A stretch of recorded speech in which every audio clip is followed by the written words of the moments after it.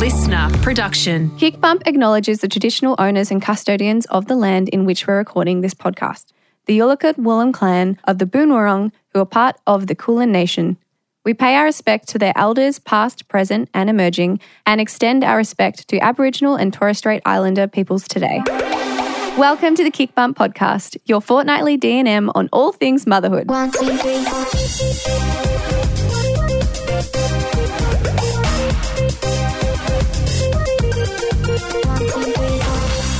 Hello, welcome back. Thanks. And welcome to your back own to all podcast. the listeners.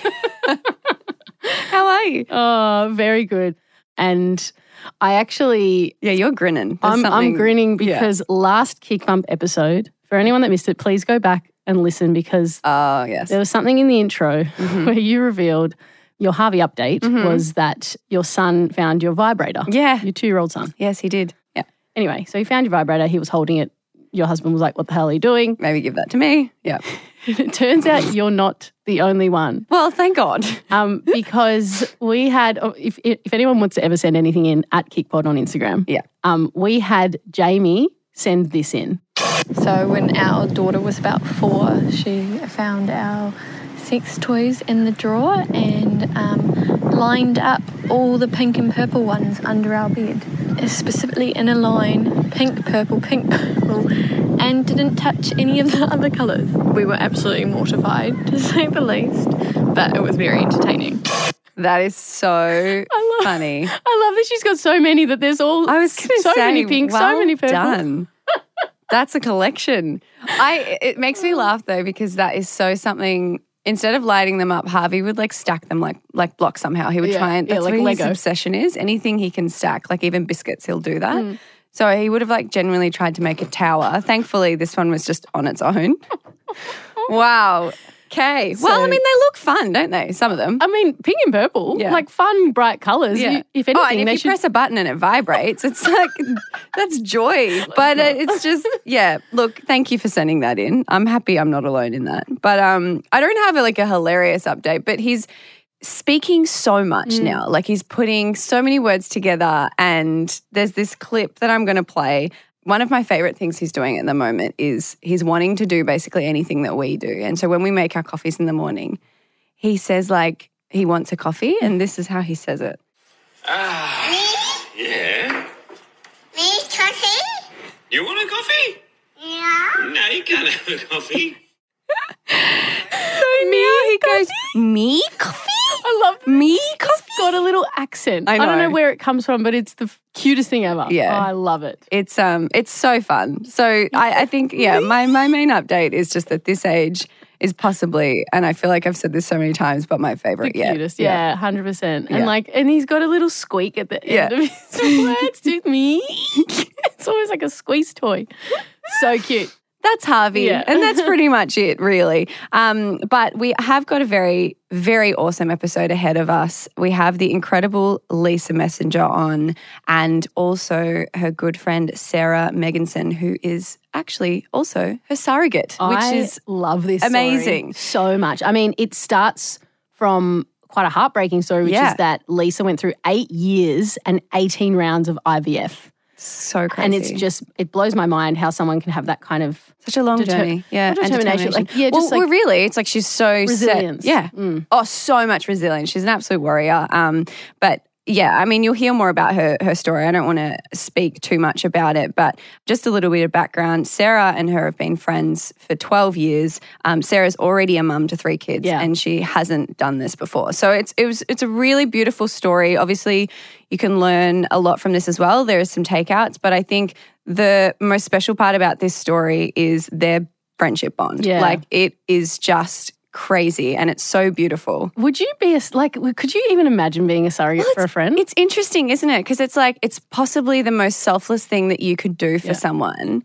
And like there's so much, like it's not like, there's so much involved. Buying someone something because they can't afford it. It's like or letting someone stay at your house or something. It's like just you're literally putting your body through so much for 9 months. And also just and this is what you'll hear them speak about this, the thought of growing a baby in your belly and then it's not yours. Yeah. As in, it's just knowing that it's not yours. Knowing that you're going to give it to someone else, we will hear that. Yeah. It's just, there's so much that's fascinating about it. I really loved this conversation, and I think you guys are going to really love this chat. And obviously anyone going through fertility struggles, like, my heart goes out to you, and, you know, hopefully you can get something out of this chat as well.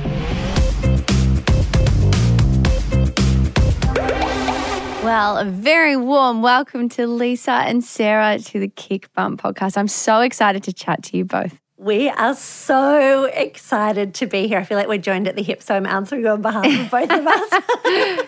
There'll be a lot of that. That's fine. I'm so used to that. That's the same way Laura and I, we often kind of finish each other's sentences. And I can only imagine with what you guys are going through. I know you were friends beforehand as well, but I'm sure this has bonded you like nothing else. That's an understatement, yeah. Definitely say that. Yeah, I think it's one of the most rare and unique kind of journeys you can ever go on, and it's been incredible. And we're only halfway into the pregnancy, you know, so there's still so much to go. So excited for you both. And Lisa, obviously this has been quite a long journey for you, and I would love for you to chat through your story of how you got to here with your fertility. A lot of our listeners, they really love hearing all the different stories of how motherhood can come about, all the very different ways that it happens, and yours is certainly unique. And I'm so happy that you're here now, and with where you guys are at halfway through a pregnancy is so exciting. But I know it's been years and years of fertility struggles and quite a journey. So if you feel comfortable talking about it, I would love you to go through that. Yeah, and I've been listening to so many of your podcasts, and you do such a beautiful job unpacking so many things and normalizing so many things. And there's so many pieces which I've listened to and I felt like, oh, me too. Oh, amazing. You know, there's so much that's so relatable.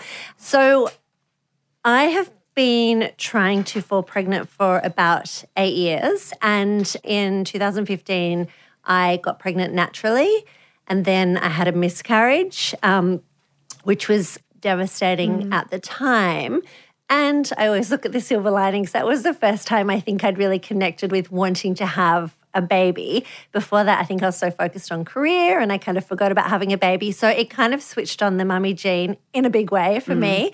That relationship then ended. And later that year, I went to Bali and I went to an orphanage, the Jodie O'Shea orphanage. And I met this little baby, Gracie, who was, I think, 8 months old, lying on a dirty mattress, and I spent 3 days with her. The mummy gene really kicked in and I tried to adopt her. So that was really almost impossible to do for a whole lot of reasons. I then decided that I really wanted to have a baby. So I've kind of like really lived it. I don't have all the answers. My next step was I'm going to do this on my own, partner or no partner. So I actually went through 2 rounds of IVF using donor sperm, and that didn't work, which is probably maybe a good thing in hindsight, because then I met the love of my life, Stephen, and we've now been together 6.5 years. We tried naturally for a while and that wasn't working. And then we went down the road of doing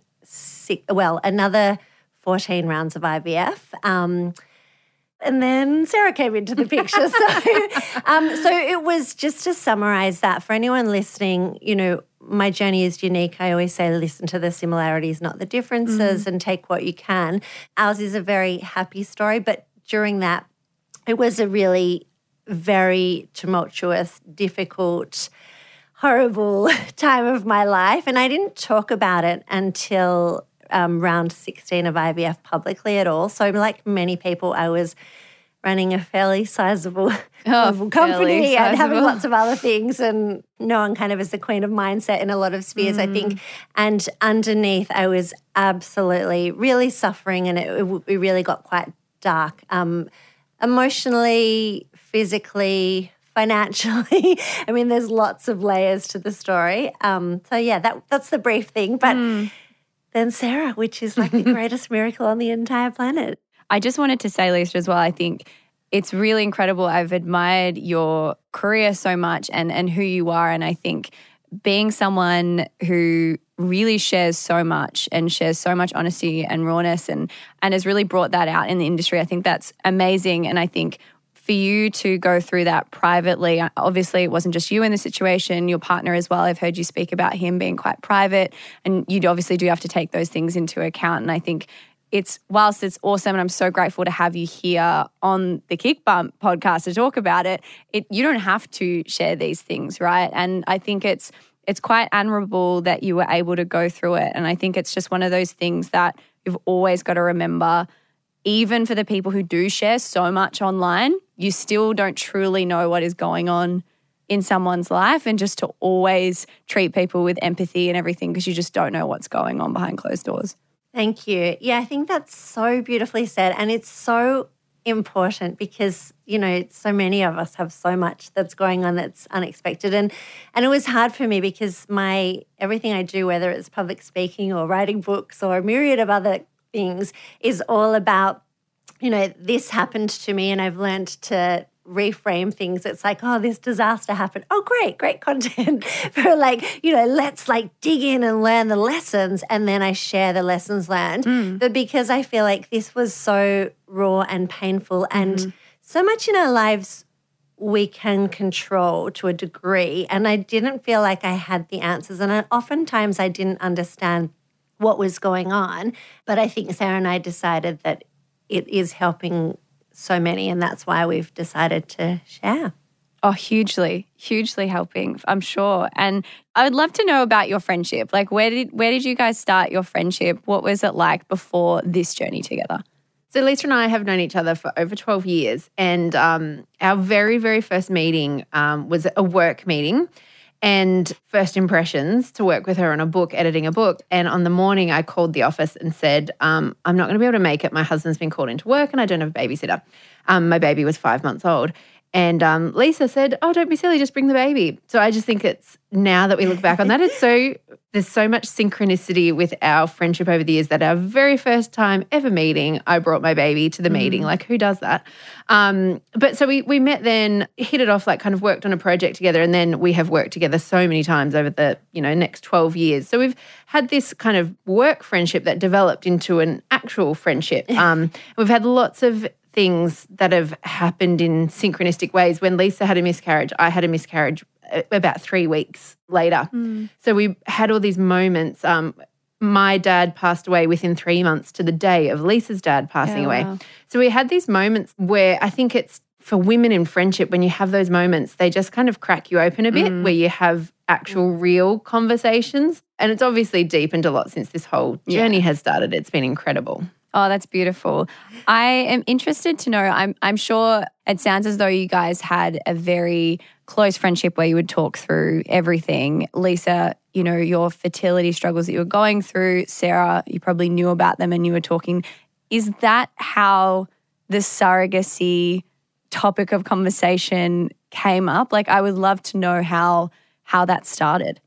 Yeah. I think this is probably the most impactful part of our story, is the power of just conversations and being open and vulnerable with your friends. And this came about because of one throwaway comment. We were having lunch 5-6 years ago. Lisa was at the beginning of IVF. I think you were 2 or 3 rounds in. Yeah. So still very optimistic that IVF was going to work. And we were just having lunch. And at the end of that conversation, I was like, well, if you ever need a surrogate, hit me up. And which is a bit of a weird thing to offer someone. But I had always, for me personally, I didn't have any fertility issues, and it has always struck me as something really unfair. Yeah. My husband and I wanted children and we just had them. There was no problem with it. So I'd always kind of connected to that whole idea of being able to help someone else have their family. I knew that I would never be able to donate my eggs, because to have my once I've had children, I was to have half of me out there somewhere, I would probably not be able to do that. But I was I would be able to carry for someone if the right situation came up. So I kind of threw that out there as a, just as a part of the conversation. And Lisa was like, oh, okay, thank you. Good to know. Probably won't need it, but. Yeah, but I think what Sarah said, for everyone listening, I think that's one of our biggest messages is be vulnerable and open enough to ask for what you need. And also, if you've got something that you've got a burning desire to give, then say it. Like, and so much of it is timing. And so many people have said to me, oh, wow, how did you decide to use a surrogate? I'm like, well, it's quite a process, like 8 years in the making. But it was that little line, which at the time I was probably like, wow, that's so generous, but no thanks. Because it wasn't even, I had to go through so many iterations of trying myself to get comfortable with being there, you know, and I think that's where a lot of people will relate. It's like, you think, you know, we're told all through our 20s, be careful, you're going to get pregnant.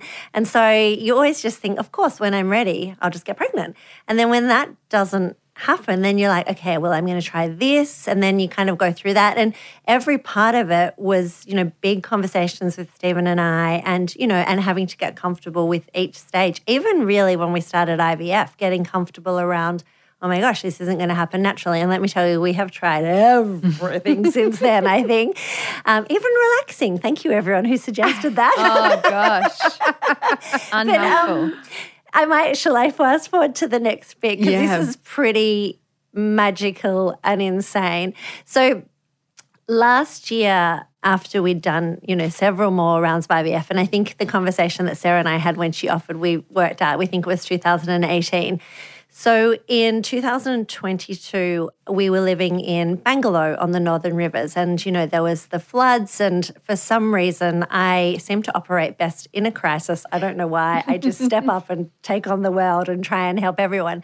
So I was there setting up evacuation centres and coordinating helicopters and all this crazy stuff, and it kind of got out. So I was doing a lot of media and trying to, you know, feed things into the Northern Rivers as a result.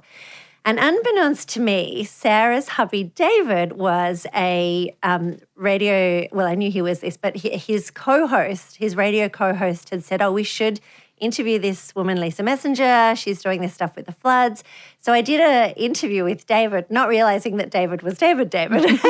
And Sarah texted me after, so this is just over a year ago, and said, hey, you were just on the radio with my hubby.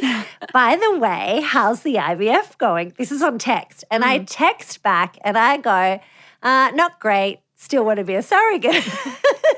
I'm like, we've talked about this a lot. I'm kind of like, maybe I was just so vulnerable and ready to just throw it all out there because I'd been through so much. And I was in the middle of like major crisis. Literally life and death. Yeah. Life and death. Yeah. So, you know, my adrenaline was probably at an all-time high. And I was also probably like, oh, I'm seeing this craziness, like I'm just going to throw it out there.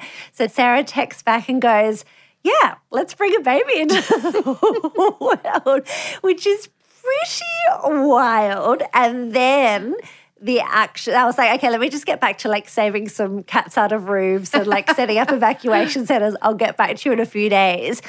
And then we started, you know, having a proper conversation with my partner, Stephen, and Sarah's hubby, David. And we were like, so what do you think? And and then what did David say? He was... Yeah, well, it wasn't a total surprise when I came to him because when we had our kids and I knew I was finished having kids, I had said to him, like, I'd be interested in being a surrogate. I don't know where or why that specifically was my thing, but I'm so passionate about just children in general and like child welfare and stuff. Those are always the charities that pull on my heartstrings. And I had always just had this feeling of like it would be amazing to do that for someone, like knowing once you've had kids and you just know what a blessing it is. Like it would be amazing to be that piece of the puzzle for someone. But surrogacy in Australia is like a black hole of information. So years ago, I remember kind of looking into it a bit and going like, what would it be? How do you connect with someone? I knew that I wouldn't want to do it with a stranger because, you know, doing something this intimate, I would want to do it with someone, you know, that I know and love and that I'm hopefully going to be part of the baby's life. I couldn't just hand a baby over and see ya. So it wasn't a complete surprise when I came to him, but he was like, okay, well, what does this mean? Like you're a bit older now and I had a few pregnancy complications and things. He's like, what does this mean for your health? And so when we had a few of those discussions and I said to him, look, the first step will be talking to my doctor and making sure that I'm like physically okay to get pregnant. But if we pass that hurdle, are you open to it? And he was like, yep, you know, I know this is really something you've always wanted to do. So he was open. And then very quickly I mean, that was 12 months ago. Now here we are 22 weeks pregnant. So very quickly we kicked on to all the next steps, of which there are many. And I should just mention, Sarah is like the most incredible, kind, selfless, blah, blah. I could go on forever. But where a layer that is, she actually has mesh in her stomach from a you can explain that. So despite potential complications and, you know, more ripping and surgery and awful things, she still was like, I really want to do this. I mean, insane, amazing human. Well, that was the thing my hubby was worried about, because my surgeon had said I had a lot of women get it in pregnancy. My abs separated and I got hernias. Yeah. So my surgeon said, like, make sure you finished having kids and we'll put you all back together, which I did many years ago. And then I called him and I was like, hey, if I was to get pregnant one more time, what would happen? And he's like, well, you've got a whole bunch of mesh in there. He's like, the mesh isn't going to break apart, but the muscles around it might. And I was like, what's the risk factor? And he said, don't have twins. So that was my only caveat coming back to Lisa and Steve. And I was like, we can do this, but just one. I can do one for you. And we still don't really know where that will land. I might end up with like some issues there, but it was one of those things too where when I talked it out with hubby, I was like, look, it's not going to kill me. It's not going to leave me permanently disfigured. I might end up in a bit of pain and I might end up with some issues, but it's nothing that surgery afterwards won't be able to correct, hopefully. But it wasn't enough of a, like a deal breaker to be like saying no because I might end up in a bit of pain or I might have complications. I was like, that's I still not get even. so emotional. Oh, don't cry, then I'm going to cry. We both cry together all the because I'm just like, how? Like when you hear that, I'm just like, I mean, I know that story very well. I have shivers all over my whole body. I'm like, who does that? Oh yeah, I might just have to have a bit of surgery after, but whatever. Like she's in. You are in. Oh, we're both crying. Okay, we both cry a lot together. It's like I also have the pregnancy hormone. She's got. We're in sync. Oh, I mean, of course, but like, good on you guys for the both of you being able to have that conversation because, yeah, there's no doubt, Sarah, this is like possibly the most selfless act there is, and it's so incredibly beautiful. But Lisa, for you to also be so open to actually have the conversation with your friend to ask them of something like that as well is so incredible in itself, and it just goes to show the kind of trust and bond that you guys had in that friendship to have that conversation. Thank you. But as we said before, we both believe that, yes, ours is a beautiful story, which, you know, the surrogacy is at the centre of it. The lessons are really so much deeper, and it really is about the power of friendship, the power of being vulnerable enough to ask for things, the power of stepping up, and, you know, the power of community and not having to go alone. And so many people have asked us since, how do you find a surrogate? Well, have conversations, be unafraid to say, I'm really struggling, you know, put it out there.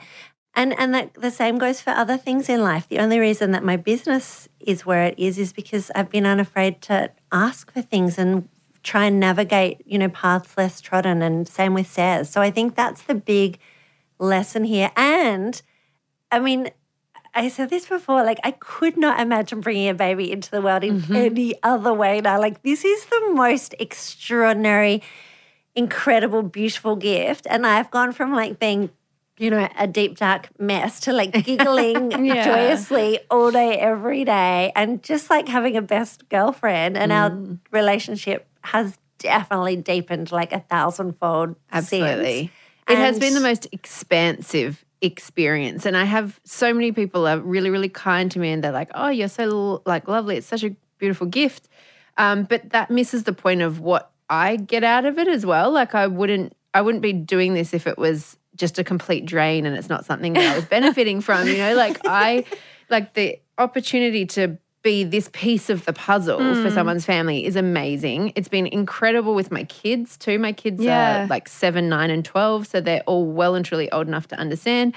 And it's created the most incredible conversations with them about what it takes to create a family. And, you know, my 9-year-old daughter was like, Mum, why are you doing this? And that had like, she just wanted in such a beautiful kid way of like, Mum, why would you do this? Why would you grow a baby for someone else? And then that created a beautiful conversation about how so many different babies are made in different ways, and, you know, families are created in different ways. And just, you know, I think went very early. We had a bit of counselling as part of the whole experience. Yep. And the counsellor did say at the time, he said, I find for a lot of families that go through this, it's a really beautiful, expansive, I remember he used that word, expansive journey. And that has definitely been what it has felt like. Just everything has been enriching and amazing and, you know. Yeah, the ability to redefine what motherhood or parenthood looks like and help people to be open to opportunities and possibilities and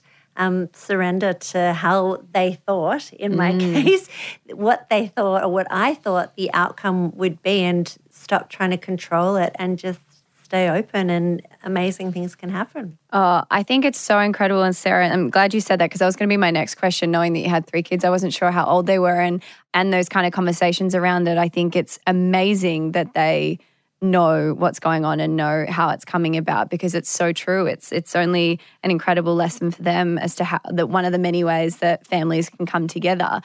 And I would love to ask a question, Sarah. I wonder, as someone who's experienced pregnancy before, like, does it feel any different carrying Lisa's baby than when you were carrying your own babies? It does, actually. And because this is something that I had always had an eye on when I had my 3rd child, he was a boy. While I was pregnant with him, I used to visualize, like, imagine if this wasn't your baby, how would you feel about it? A question that a lot of people ask me is, how are you going to hand the baby over when it's born? And I'm like, well, I won't be handing it over. Lisa and Stephen will be the first, like, they'll be getting the bit, like, it's their baby. So it's like not going to be this like ceremonial physical handing over of a child. But I did have a lot of that. I would think about how would I feel if this was not my baby and I'm growing it and I'm handing it over. And I have just had this, I don't know, this just boundary in my head the whole time. I feel ridiculously protective over him. And I adore him, but I just know he's not my baby. Like, so there's no, I'm going to get emotional again. I knew this would happen. But it's just like I'm 22 weeks and I've just in the last week or 2 started to feel him move more, which is so exciting. But I'm also like, I just can't wait for Lisa to feel it. So the whole experience has been, Stop really? It. She's gone again. Sorry, I'm off. I'm a hormonal mess normally, but while I'm pregnant, geez, all bets are off. But yeah, it has been really different. I think when it's your own baby too, you're thinking ahead to all your hopes and dreams and plans. And I would be thinking ahead to, you know, when it was mine, I'd be thinking ahead to what parental leave I'll be taking and what my plans are for the first 6 to 12 months. And, you know, mentally thinking of all those milestones where you go, oh, this Christmas is going to be my first Christmas with this extra child and all of those things. None of those thoughts are happening for me because my journey finishes when he's born and he goes to his family. So I'm not thinking ahead the way that I always did, which I guess in a way keeps me really nicely anchored in the pregnancy because I'm just really relishing and enjoying this experience for what it is.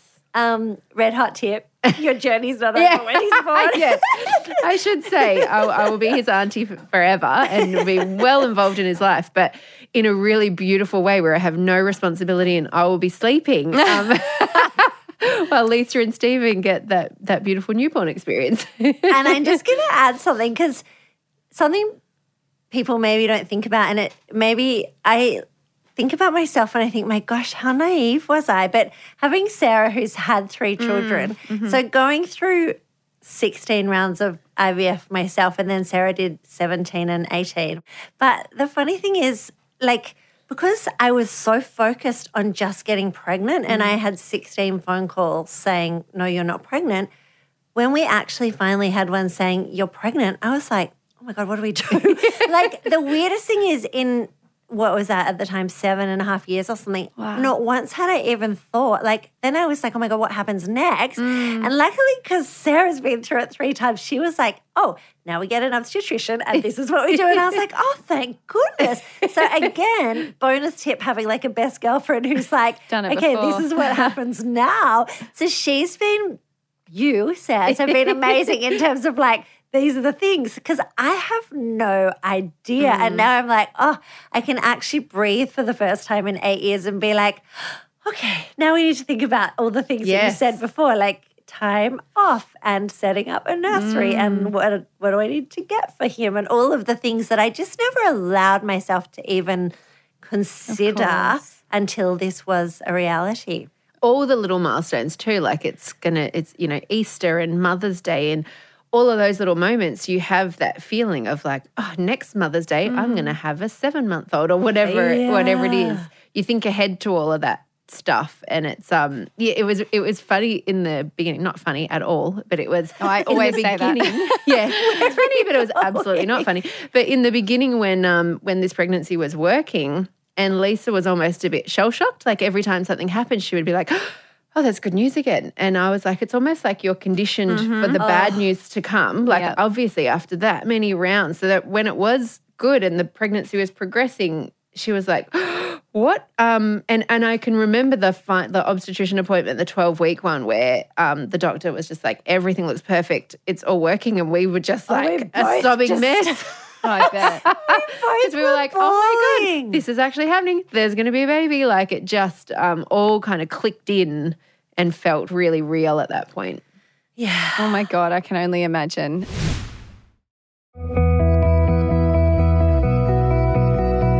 I know that there's going to be a lot of people, or maybe not a lot, but there'll be definitely some people that can relate to many different parts of your story. And I think there'll be people that are quite intrigued as well and curious. I think maybe they're going through their own kind of fertility journey and would like to know more about like surrogacy as a direction. As you said before, Sarah, there's a little bit of a black hole. I know that it's very different country to country, even like state to state in some countries.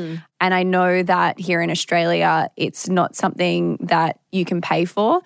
So it is more often than not someone that you know, some sort of relationship in that way.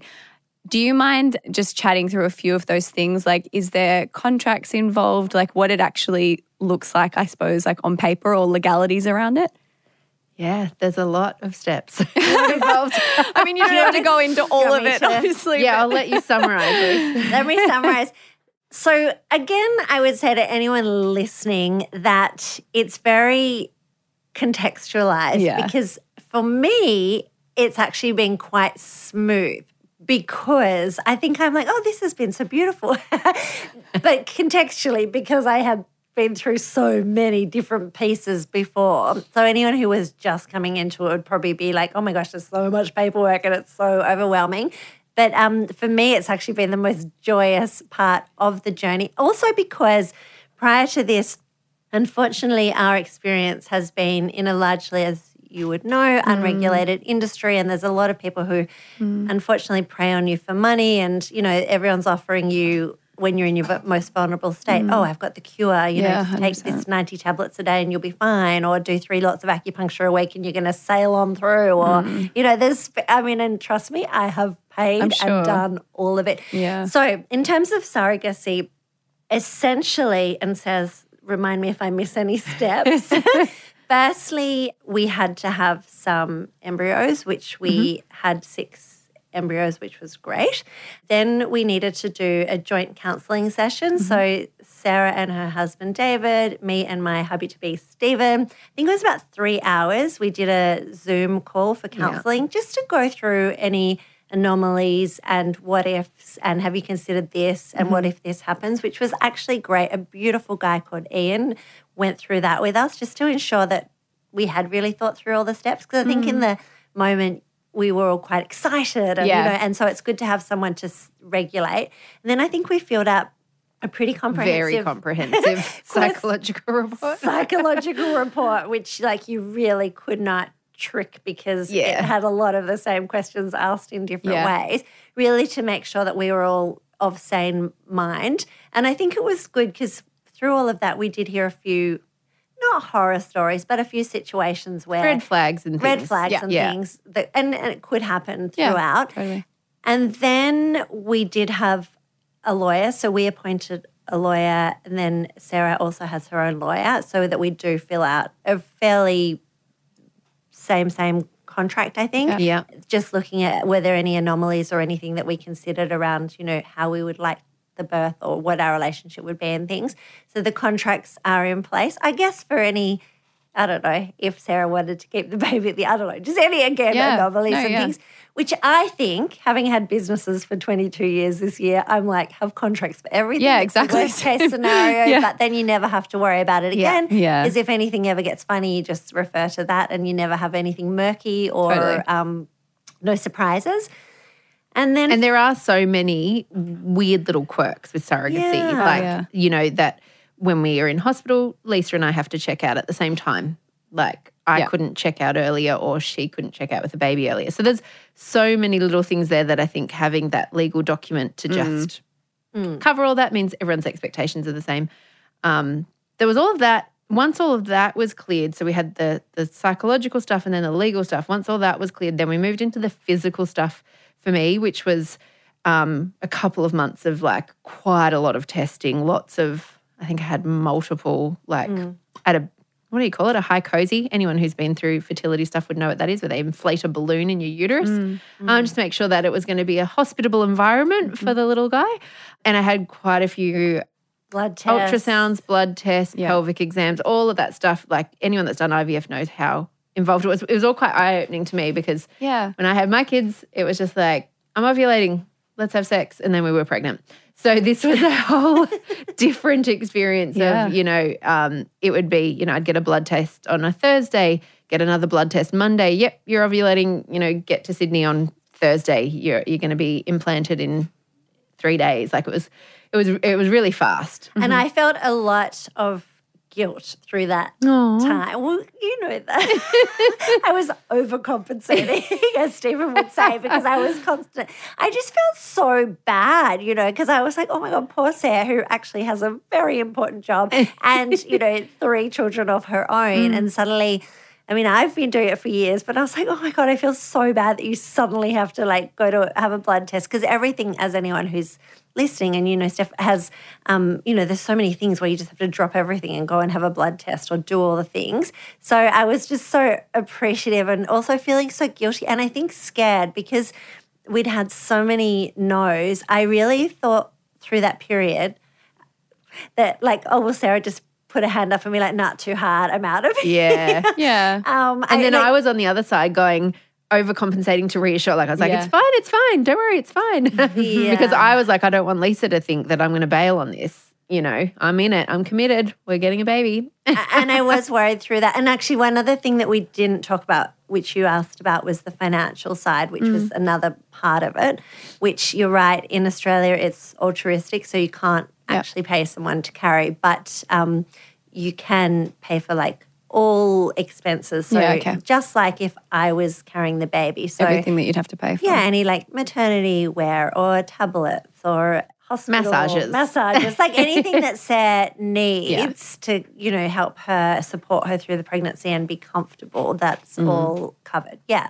And financially as well. And I only say this because I think, again, to contextualize, and it's quite a private thing, but I don't want anyone to be like, oh, it's okay for you, you must have all this money, because Stephen and I made a decision last year to sell our home, not just for Sarah, for everything that came before, because, you know, not everyone is in a position financially to be able to do IVF after IVF and do this journey. And Stephen is the most beautiful, calm, wise soul. And he just said to me, it doesn't matter if this costs $1 or $1 million.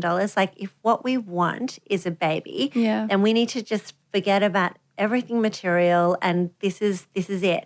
And because it used to make me quite upset every round of IVF. I'd be like, oh my God, we just don't have this money. And when he said that, I was like, and it's absolutely right. And Sarah and I have talked about that so much. This has put everything in perspective for me. I'm like, this is my whole life now our whole life now is about this little boy. And like everything else that I ever thought was important has absolutely fallen by the wayside. So, yeah. Yeah, for sure. And I'm sure, I mean, You've had some incredible success in your life, but I'm sure this is probably the most joyous you've ever felt. And there's really more to come as well, which I'm so excited for you for.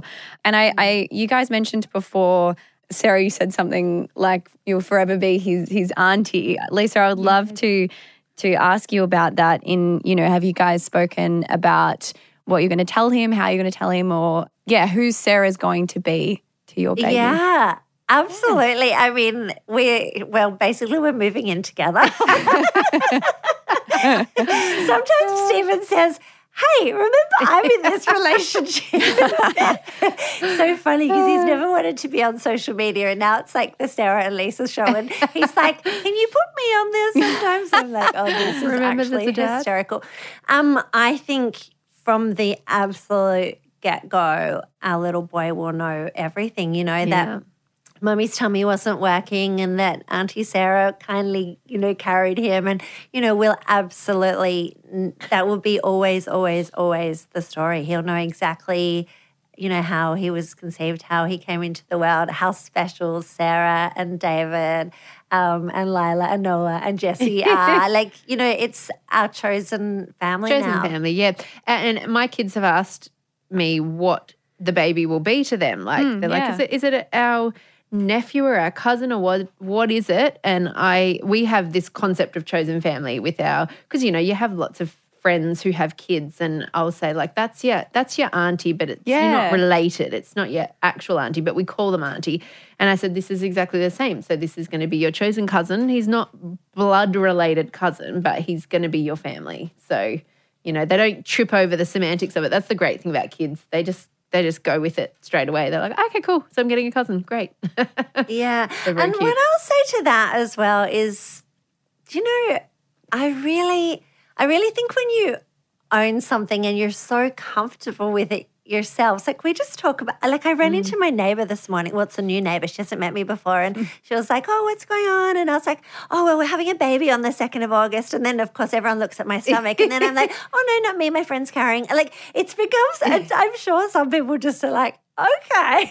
But because I'm so, confident and joyous about it, everyone just seems to, take it in their stride. And not that life is about external validation or what anyone else thinks, but I do truly believe when you own something and truly believe in it, it becomes part of your own vernacular and way of being, that, I don't know, the world just I think that's another lesson for everyone.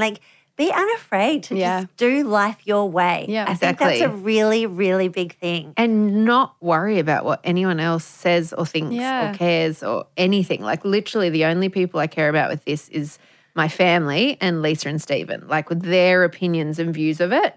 Anyone else, it doesn't bother me. Yeah. But I've had really similar experiences with Lisa, where I'll be getting a blood test and someone, the pathologist can see that it's for a pregnancy, and they'll be like, oh, is it your first? And I'm like, actually, it's not my baby. I've got 3 kids, but this is for my friend. And you go through the whole story. Yeah. But I did have one when she was taking some blood, and she was like, oh, my sister offered to do that for me. And I was like, oh, how amazing. She goes, oh, no, but she had 2 sons, and she said if she was pregnant with a daughter, she would keep it as a joke. And I was like, oh, no, you can't be making jokes like that. That's no, there's an issue. And she's like, as soon as she said that, I kind of went, no, we backed away from it and we didn't do it. But I think there is so much, as we've said so many times, but there's just so much power in these conversations and being open and vulnerable. And I wonder how many people we've had these throwaway chats with at a pathologist or whatever, and that's opened up a conversation or started a conversation with someone, in their own life, where they've been like, oh, I remember speaking to a girlfriend about this early on, and she's like, you know what, I've always thought about donating my eggs. She's like, I don't think I could be a surrogate, but I would be interested in donating my eggs. And I'm like, we should look into it and do it. What's stopping you, kind of thing. Yeah. Having more of these conversations and talking about it more. If you go back 10, 15 years ago, so many people struggled in the dark with everything to do with fertility. Now we have all of these beautiful podcasts and, social media and stuff that opens up a lot of conversations. But I think surrogacy is really an area where there's still so much, for sure, darkness around it, or just lack of information. Yeah. And Steph, you said something earlier about surrogacy and different states and different countries. And Stephen and I actually did look into surrogacy in the US early on. Sarah must have planted the idea years ago. And a friend of ours had said that she had utilised a surrogacy agency in the US, and it was nice doing it offshore and all of that kind of thing because people didn't know what was going on.